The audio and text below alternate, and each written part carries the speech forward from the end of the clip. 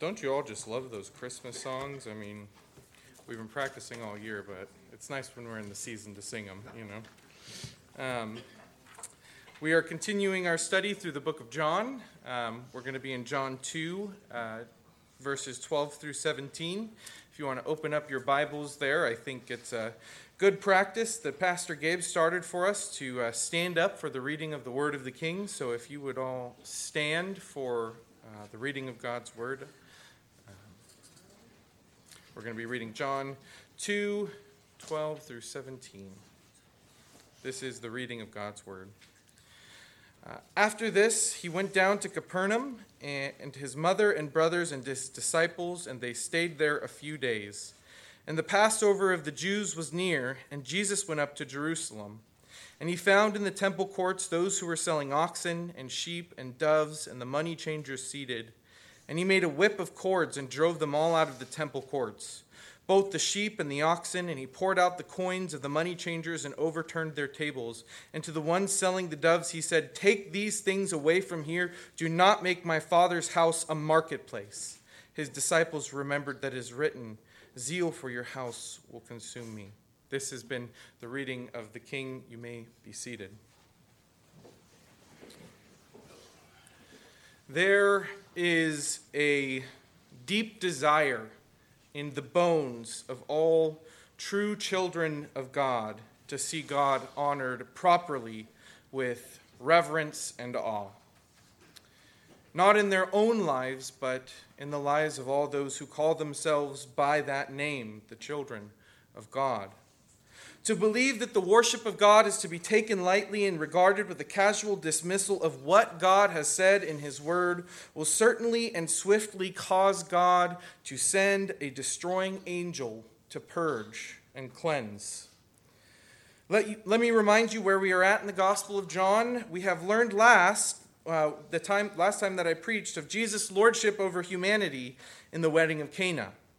We see that God loves love. And he loves the unifications of humans in marriage properly between a man and a woman. He has, as a matter of first importance in creating the roles of man and woman in the structure of marriage, shown his divine will for society and for his own people. Jesus Christ is the Lord of marriage, and as such consecrated it with his first miracle in his public ministry. This is important because there is a structure to John chapter 2. Jesus begins his ministering at a wedding before cleansing the temple. This will be helpful for us to remember as we dig into the text to see why Jesus was so angry at the money changers in the temple. When we read in our text today that his holy temple, the place in the Old Testament where God and man were meant to meet, were money-hungry opportunists, it makes a lot of sense why the Lord Jesus Christ would respond with indignance. If God is pleased with uniting humans in the bond of marriage, why would he not be ruthlessly angry at those who distort that picture in his Father's home? His place of forgiveness, mercy, atonement, reconciliation, healing, and the like had been turned into a marketplace for liars, thieves, perjurers, and the like. The place where man was meant to meet God had become a place where man met instead with mammon. And as you all know, man cannot serve both God and mammon. I have 3 points for us to draw from our text today because I've learned recently that Baptists are supposed to have 3 points. So, my first point being proper worship of God begins in the family. Secondly, unsanctioned doctrine defiles the worship of God. And third, be zealous for God is zealous. If you look at verse 12, Jesus isn't just with his disciples. He's with his mother and his brothers. The holidays are times that revolve around our family. We've just had Thanksgiving, and we're on our way to Christmas. And during this time, we are surrounded more by family than any other time of the year. It seems the same was true for the Israelites during Passover. That especially becomes clear when you look where the practice of Passover was first established by God in Exodus. If you want to open your Bibles to Exodus 12, 1 through 6, we're going to read those verses there. The Lord said to Moses and Aaron in the land of Egypt, "This month shall be for the beginning of months. It shall be the first month of the year for you. Tell all the congregation of Israel that on the 10th day of this month every man shall take a lamb according to their father's houses, a lamb for a household. And if the household is too small for a lamb, then he and his nearest neighbor shall take according to the number of persons, according to what each can eat shall make your count for the lamb. Your lamb shall be without blemish, a male a year old. You may take it from the sheep or from the goats, and you shall keep it until the 14th day of this month, when the whole assembly of the congregation of Israel shall kill their lambs at twilight. Before there was a temple or a tabernacle, God commanded the Israelites to make sacrifices in their homes, among their families, together. During their time of captivity under the Egyptians, God had decided to use a mediator named Moses to bring curses upon the Egyptians to free the Israelites. One of the curses was a night of darkness where God had told Moses he was going to send a destroying angel to come and snuff out the life of all of the firstborn among the Egyptians, as I'm sure many of you are familiar with. The Israelites were then commanded to slay lambs or goats and paint on the lintels of their doors blood so that the destroying angel might pass over, and they shall not lose their firstborn sons and daughters. Look at how familial the Passover is in its original context. Each household was meant to offer its own lamb or goat from their father's house. As we learned this morning from Pastor Gabe, Christianity is explicitly patriarchal. This was an animal that came from a fatherly provision. Not only that, if a household was too small and was unable to provide its own animal, a neighboring family was meant to help the smaller family. Then these year-old male lambs or goats chosen on the 10th day were set aside for 4 days before they were sacrificed. Then at the night on the 14th day, all the people of Israel were called to sacrifice them together. There's a togetherness about the sacrifice of the lamb during the Passover, very similar to the togetherness that we have when we are eating of the Lord's table. Passover was founded in the first and second greatest commandments, love to God and love to neighbor. It was founded in love to God because there was supposed to be an unblemished sacrifice, a pure and holy lamb or goat sacrificed to God. It was supposed to be something of a high value that was meant to be a real sacrifice among these people. It was not supposed to be done quickly or easily. It was not meant to be purchased from a money changer as an afterthought on your way to the temple. It was something that was meant to be prepared for with real intention. This preparation was meant to be done before the sacrifice. You needed to make sure that your animals were bred and producing. It wasn't just going to happen. You had to be a good husband of your animals. You needed to, even before you chose the animal that you were going to be sacrificed, to pray that God would grant you the animal suitable to be sacrificed. And you actually then chose that animal, and all of your people think about what the sacrifice of that animal symbolized in God's rescue of your people from the hands of the Egyptian in the house of bondage. God was very deliberate in this orchestration. It was not haphazard. It was not a mere tradition. It was not something that people decided to do every year because it should not be something that people just decided to do every year because it was tradition. It had a purpose. It was also love to neighbor because there was meant to be provision for those who have, from those who have for those who have not. Those who had the lambs were to bring into those who did not have under their care and consideration. All who are in the covenant of God were meant to be looked out for by those whom God had blessed with more physical provision. This was all in service to God, who gave the ordinance as a type of the sacrifice to come that was now here in the very person of Christ who was in front of them. And the Israelites had muddied it all up. They couldn't even recognize that the very person whom the lamb was meant to symbolize was there in the temple with them during Passover. Because these principles had been ignored, men were able to fabricate and contrive the greedy practices we see here in the temple of God. They used the worship of God for their own purposes. They wanted to make a quick buck. Man no longer cared for the intimate sacrifice that the Lord called for, nor the generosity, nor the symbol and the meaning. Instead, they had replaced those genuine articles for unfamiliar animals, tepid, lukewarm devotion, and ambiguity. Jesus Christ came to make very clear to them the intention of God in Passover. And surely there were sacrifices, others to be made during this time, but sacrifices were meant to come from your own home, from your own stock. They weren't supposed to be something that you purchased as a commodity. They were supposed to come from the heart, and these animal sacrifices were supposed to be a symbol of that.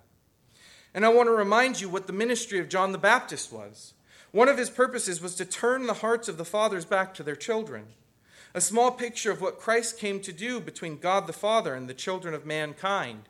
In the place where God was meant to meet with man, Jesus sees his Father's home turned into a marketplace full of crooks.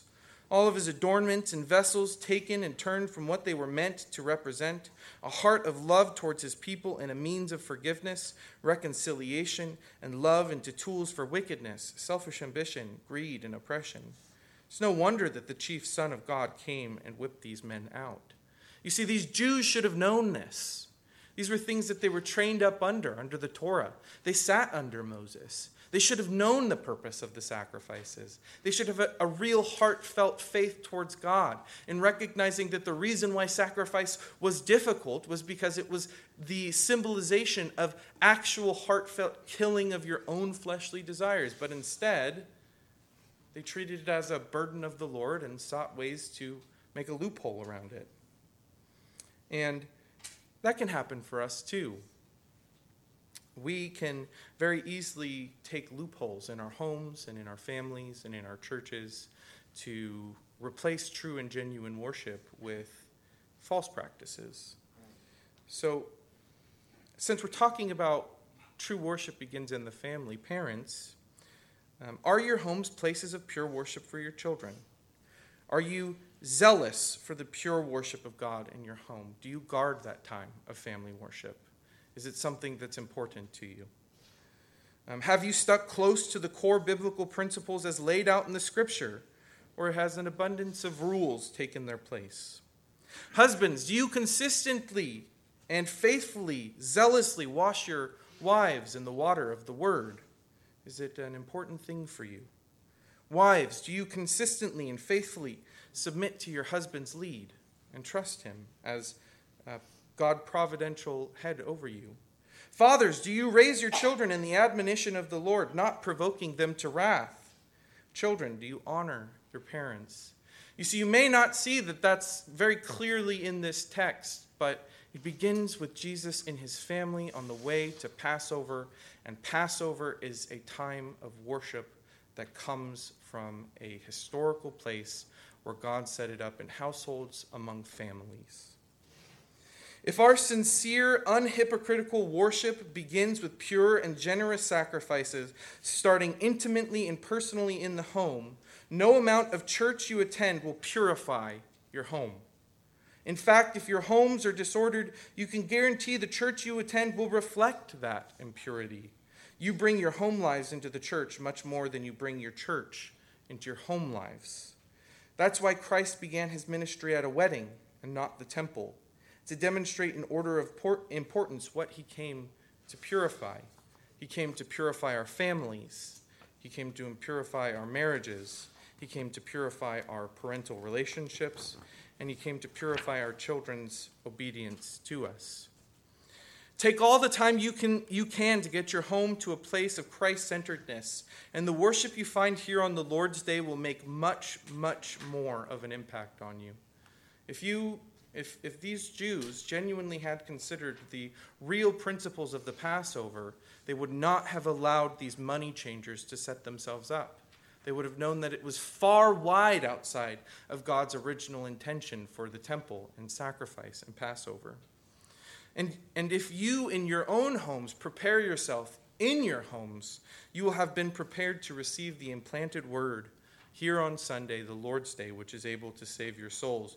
Instead of the pastor having to come in and break up the fallow, dry ground that went unwatered all week long, and he then has to pour a bucket on that water and hope something springs up.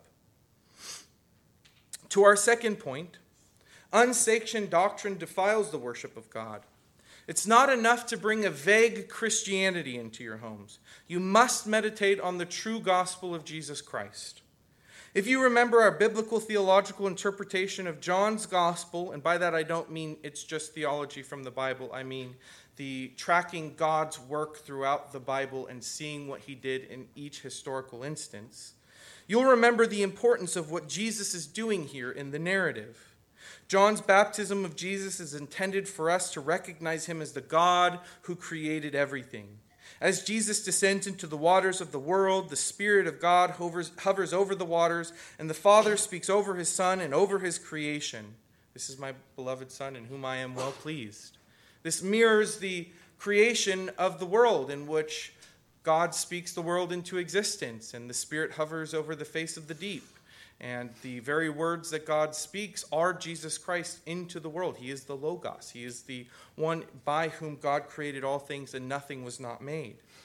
And then we look at his miracle. The wedding of Cana represents Christ's lordship over mankind. There are 6 water jars, which, if you remember, in Revelation 13:8 is the number of man. It's the day upon which man was created.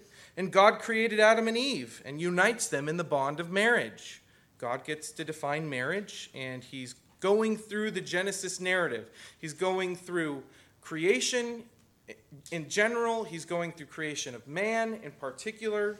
And then what's next in the Genesis narrative? The commissioning of Adam to work and keep the garden, and the admixture of Satan's lie to Eve and the fall of mankind. For some reason, both Gabe and I decided to go over the fall of man in Genesis today, but that was just the Lord. I don't know. So Adam was the first priest of mankind. If you look at the Hebrew word God uses in telling Adam to work the garden, it's the same word the Bible uses in telling priests to keep watch over the temple. The word is somra.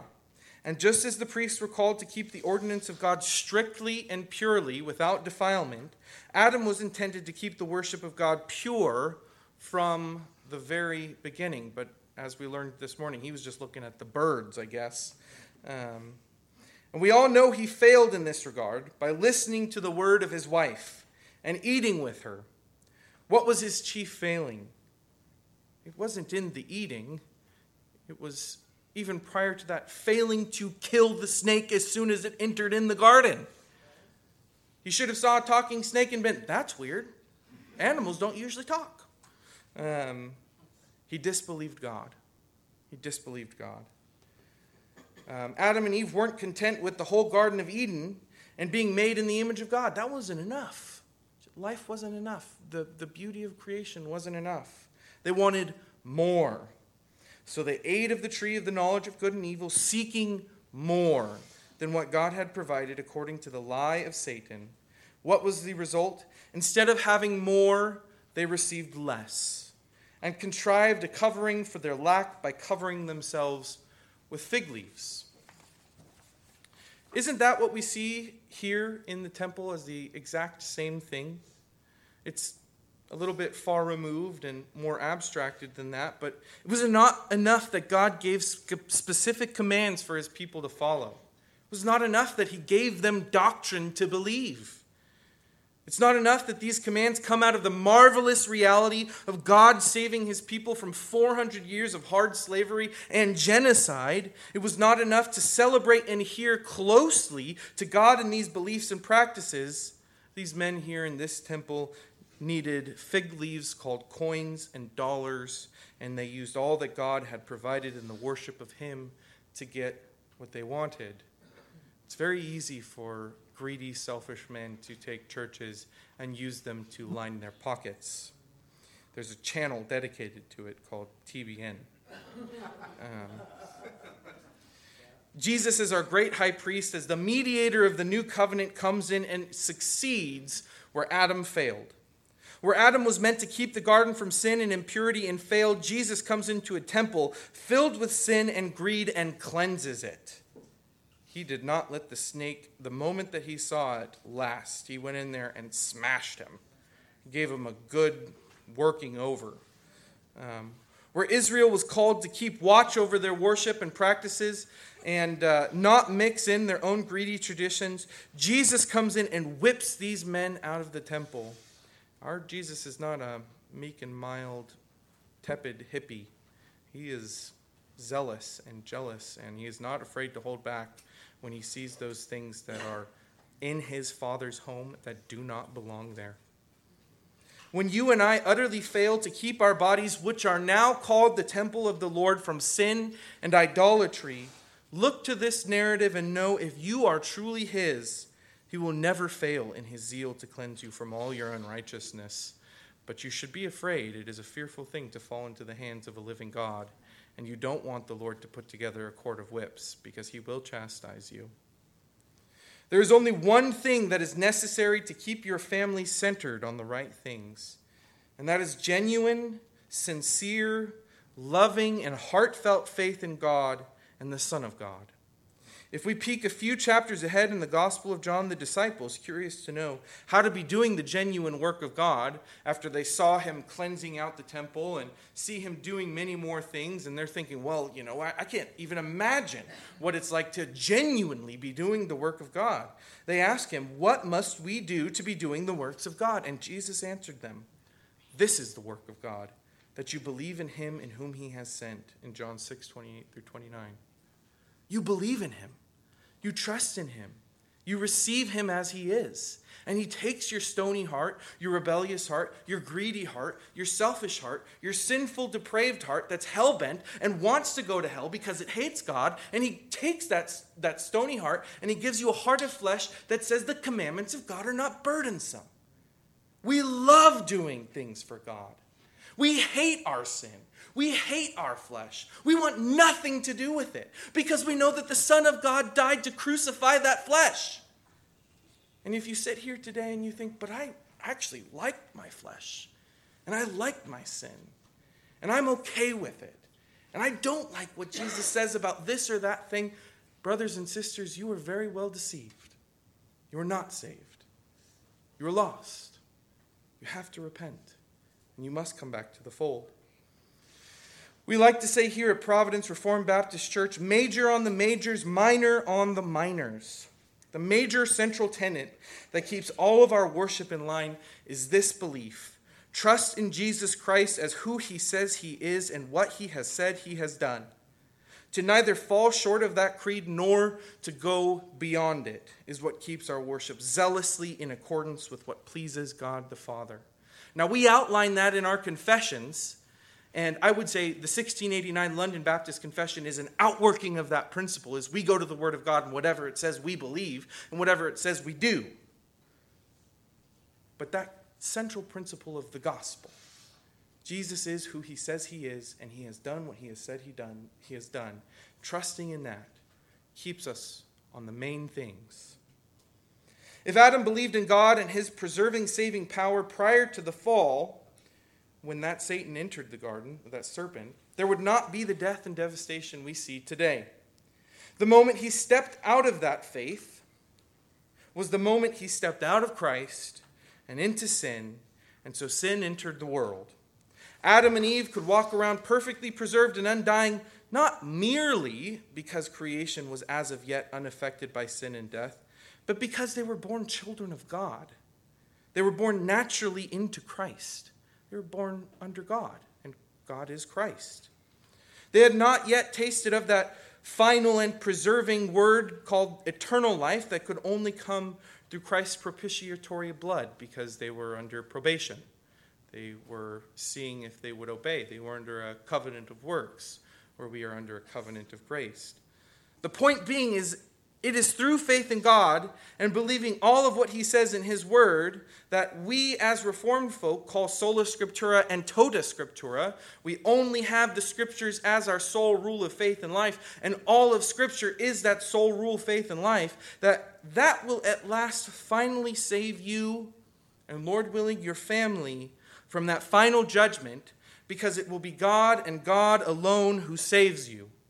Not according to works done in righteousness, but according to his great grace and mercy with which he has saved you. They lost that faith, these men in that temple. They again turned to works righteousness to fill their pockets because money and mammon were their God whom they worshipped, and they could not peer beyond the veil to know that there was eternity that they needed to worry about. Thomas Brooks says that if we all took at least 10 minutes a day to think about how long eternity is, our lives would be transformed forever. To think upon the vast expanse of the rest of time instead of the worries of today, our lives would not be oriented towards here, it would be oriented towards then. Our God is a jealous and zealous God. Zeal is an eagerness and enthusiasm for something with a connotation of rivalry.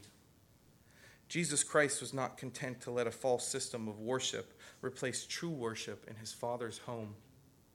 And he didn't meekly, tepidly say, I don't think you guys should be doing that. He came in there with such fierce rage upon his face, you hardly could imagine it. He came in there with such vehemence and violence that these men and oxen and beasts would not stand for a moment. They left. And if you are a child of God and there is sin in your life, he will cleanse you with that same power because you are his. And he will not let you succumb to another.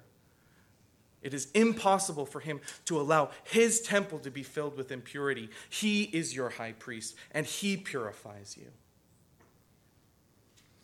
And if we take our first 2 points, true worship begins in the family, and core doctrine or bad core doctrine leads to false practice, we follow their logic backwards, we'll see how to identify when people are being hypocrites rather than genuine. These people will come up with all kinds of ways to satisfy themselves and satisfy their consciences and satisfy how they view themselves in the worship of God. They'll come up with all manner of false practices and ideas and beliefs to think, I'm good, or I have this excuse, or this practice is good enough to atone for my sins, Hail Marys, or anything like that. And you know, in our modern age, if you go online, you'll recognize that there's a whole slew of people who replace their indiscretions and sins and bad behavior with illnesses and things that are mental and cognitive, when in fact it's because you don't believe what the Word of God says. You don't say, hey, this behavior isn't excusable because I can put a mental illness on it. You say, this is an inexcusable behavior no matter how hard it is for me to resist because sin is in my nature and God can purify me from it. We all have natures like that. It's our duty to go to God and ask to be cleansed. And he will. He's promised to do so. And their homes will be disordered. Or as the New Testament so aptly puts it, you shall know them by their fruits. You'll go to these people's homes and you'll recognize that the husband isn't leading, the wife isn't submitting, the children are pinching and biting and teasing one another, and there's no order, there's no structure. And when that isn't in place, you know for certain that that house is not ruled by God. It's ruled by something else. And here's an example for us Reformed folk who love theology so much that might be helpful, because even us Reformed folk in Reformed churches with confessions that hear the gospel week in and week out can come up with contrivances and false systems of worship to satisfy our conscience. Have you ever met someone who can articulate doctrine and theology perfectly, but the moment they get into a conversation with someone they may disagree with, even on a small matter, they get nasty and condescending, they get mean and rude, they can't tolerate someone being outside of their maybe theological milieu there? That person is likely using their intelligence and study as a cover. They can be, maybe not all the time. Maybe they just struggle with the sin of pride, but they can. We are called to love our neighbors. We are said to be known for our love to one another. We are not meant to quarrel and fight. And yet these men and women will make sure that they always get the last word, and they don't care how it affected the person they were speaking to, as long as their logic dominated that other person and they felt like they were in the right. This sort of thing can be indicative of a dead, unbelieving heart among us Reformed folk. I haven't witnessed that in this church, but there are plenty of Reformed guys I know that just like being right. A fruit of the Spirit is kindness, not logical and rhetorical superiority. That's not to say we shouldn't care about doctrine, and we shouldn't care about making sure we know our doctrine, but we shouldn't argue. We should teach. I had two friends growing up who were staunch confessional five-point Calvinists, brilliant men. Maybe some of the most brilliant men I have known, very promising futures. Yet both of these men were very quarrelsome and contentious. In fact, at one point, one of these men grabbed me by the throat as an example to demonstrate his superiority over my position at the time. Really weird, I remember that. As you can guess, both of these men have apostatized. Not 1 ounce of their logic, their ability to clearly articulate orthodox doctrine, or their persuasive rhetoric was able to bring them to the throne of grace. There is no limit to what we humans can take, twist, and pervert to replace faith in God and use it to justify ourselves. You can be zealous for doctrine and fail in your zeal to God. This is a thing we all need to take time to consider and meditate on. To speak on our homes, I think Pastor Gabe's sermon this morning is a wonderful primer for how the homes of Christians ought to be ordered. Men lead in love, women submit with respect. Especially in our day and age, it's very typical for, the woman wearing the pants in the family. I remember growing up and constantly hearing, she wears the pants in the family. And that generally meant that she led, and that she was the one who was in charge. And I remember my cousins, the children would ask the father if they could spend the night or something, and he'd go, ask your mother. It's like, no, Dad, just say yes or no. You're in charge. Weak, passive, lazy men are a sure sign that they have not brought Christ close to their own hearts, let alone their families. The same as if they are domineering. We are called to kindness, patience, and joy, which are 3 characteristics not usually associated with male tyranny. And also, if the woman is loud and abrasive, it's likely Christ is not close to her heart. She is succumbing to the curse in Genesis, which says that her desire will be for her husband, which connotes her domination over him. She wants his position. Brothers and sisters, there is much here for us to consider, and I think we've already belabored the point. Christ-adoring homes are lovingly, biblically patriarchal. And examine yourselves, my friends. Is there anything you are doing or believing that is replacing your faith in Jesus Christ for your salvation? Whether that be your work ethic, your reputation, your money, your family, your church, your own perspective on yourself, any excuses you may come up with, none of those things can replace Christ's atoning work for you. Is there any way where you are not honoring Christ in your family? Are you fulfilling the God-ordained order of man and woman? If not, remember, sin is deceitful, rooted out. We are in the temple of God here, not because of this building, but because you are the temple of God. And Christ comes to cleanse the temple of God. And he showed us that first the sacrifice of the paschal lamb was in homes. And God wants to be in your homes, and he wants to be in your hearts. And he tells us that he is with us wherever we go. And that means that there is not a place that we can go where we depart from here in which we are not called to obey him. We are called to obey him everywhere. And remember what happened when Europe turned from the core doctrines and let liberalism in their doors. Rudolf Bultmann and Karl Barth, it was either Chris or Gabe mentioned them a couple weeks ago, permeated their pulpits, and in less than 100 years, those churches are now grocery stores and taverns. When churches that are called by Christ have false doctrine, they are destroyed pretty quickly. Their lampstand is removed.